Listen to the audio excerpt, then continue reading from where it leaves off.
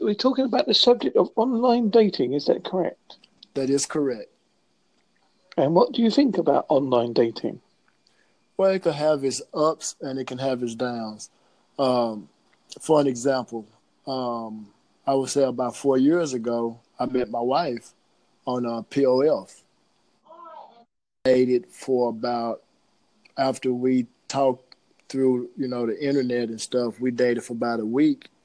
And 2 weeks later, we wound up getting married. And it's like 4 years later, and I'm still here with her. So, it makes it a lot easier for those that really don't have the time to go out and to go around different type of bars and stuff like that due to the fact that they have to work. It makes it a lot easier for those type of people. Yeah. And do you think that we rely too much on the internet? I think we lie too much in general, period. It just comes a habit, but it makes it a lot easier for us to catfish a lot of people due to the fact that, you know, we just lonely. Most people that lie and catfish people is because they lonely and they have low self-esteem and they don't think that they can actually win over an individual if they tell them the truth. So they put up a mirage just to get that attention. And do you think also that because we can't interact so much on internet, we don't see the proper reaction of the person we're talking to? Yeah, I think that could be, a problem. Now, don't get me wrong. I'm not saying that I believe that it's okay for people to, mislead people and to abuse something that could be meant for good. Um, but since you're dealing with people with different mentalities, things are not going to always operate the way that I would perceive for them to operate because of the way that I think. And do you think women sometimes, or men as well, exaggerate the truth a little bit? They might not say exactly who they really are. Well, yeah. Yeah, I think we, if I ask you right now, if I say, sir, how much do you weigh? You know, most of the time a person will just, give um, they won't actually say, oh, I weigh 160. They'll always give up, some weight above, oh, I weigh 165. They round it off.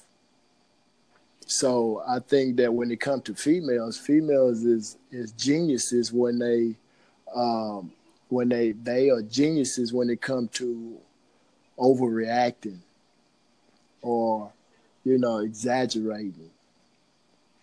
That's what they do. That's what attracts us. Well, yeah, I don't disagree with that. And do you realise that it's how? Do you think that we will go back to the old-fashioned way of romance, or do you think internet dating is here to stay?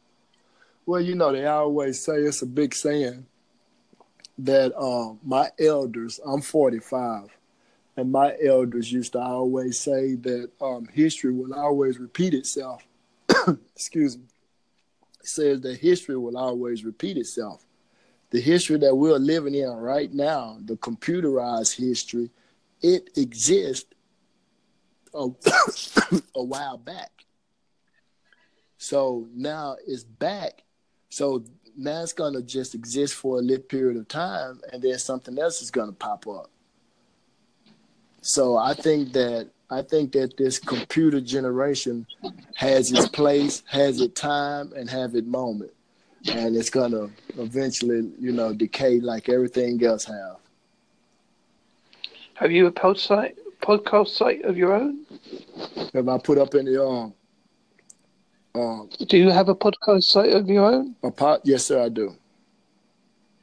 Would you like to mention it? Yes, I don't mind.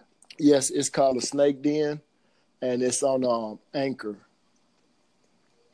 And what would you talk about normally on your podcast? Okay, on my podcast is, it's open. It's open for anything, politics, anything that comes to mind. There's no limit to um, what subject can be talked about in the Snake Den. The Snake Den was created because I feel like that the only way that you could get the truth out or your opinion out is through podcasts and being who you really are. And I don't shun anybody in the Snake Den for being who they are. I would like for people to hear that individual for who he is, like me. I don't really do podcasts like everybody else does podcasts. I'm just holding conversations like I would hold a conversation in the street, just trying to deliver a message. So that's what the Snake Den is about. What do you think of political correctness? Well, when it comes to Let's say I'm white, and if I called you black, I presume. I may be wrong, but that some people say, "Oh, you can't say that. That's wrong." As a perfect example of political correctness gone mad. Okay, now, they say in the Constitution that we have the freedom of speech. That's what the Constitution say, and that's what governs us as being humans. Would you agree? Yes, I can agree that. So, I don't disagree though. So if they tell you because you're light-skinned or you're white that you can't say nigger to anybody, but they can say it on rap songs and this and that, is that a violation of your freedom of speech, or is the freedom of speech is just a bunch of bull crap? Well, I was told, I don't know how true this is, so please excuse me if I'm completely wrong, that it can be used as a reference when people talk to each other, like, "Oh, hey," like that, not in a matter of fact way. Well, yes, most time when people say, "What's up, my nigga?" it's like a greeting now. It's a lot of people have to upgrade their mentality. And what I mean about upgrading their mentality, they're still living in the 60s and the 50s where the nigger word was used to degrade the black generation. But if you upgrade your mind, nigger, everybody used that word. It's just a greeting. It's just showing that, okay, well, I done got close to this guy, or I done got close to this black person or this white person, so therefore we're able to greet each other like this. It's a normal greeting these days. And people get caught up in words and they get caught up in the wrong things when they should be paying attention to the big problem. Let's see, I like that explanation. As I say, excuse me for my ignorance. I do apologise. Oh, no problem. I like to be upfront and honest with people, because if I don't understand it, there's no point in me saying, "Oh yeah, I do," and I don't. Right. And there's probably bits of our culture you probably don't understand. You probably think, "Why do they do that?" Yeah. Now I want to ask you a question about what do you think about all of this racket about the gun law? This big problem about guns. What is your opinion about that? Personally, I'm anti-gun, so I'll put that up front. So I'm not going to lie to people. But I can understand where you live in the United States, because it's in the law that the right to bear arms. It's a difficult thing for me to say, oh, you shouldn't carry a gun, when you say, oh, no, it's my right to carry a gun. And you're quite correct. It is your right to carry a gun. And most of the times it's not the gun, it's the person behind the gun that does the crime. That's my British point of view.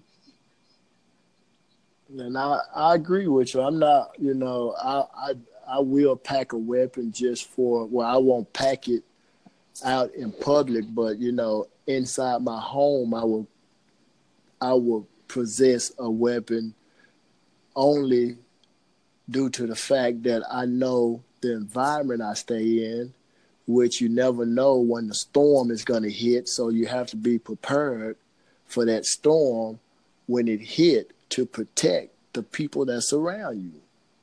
And that's what a man is supposed to do in a time of a storm, is protect and shelter the people that he most loves. So that same particular weapon can be used if my stepdaughter get upset because somebody said something foul to her at school and go up there and kill up everybody in the school.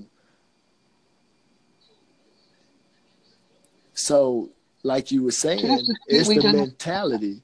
It's not the weapon, it's the mentality. And that's why I said I agree with you on that, because, until you change the mentality, the problem is going to always exist. Oh dear, we've got the dreaded heads up again. Do you know Anchor's not 15 minutes talk? It's 12 to 13 minutes. Oh, it is? Anyway, I'd like to thank you for our chat. And I thank you for your time, sir. And I thank you too, sir. And I appreciate everything, and I appreciate your opinion. That's not a problem. All right. Thank you very much. And you have a nice day. Bye.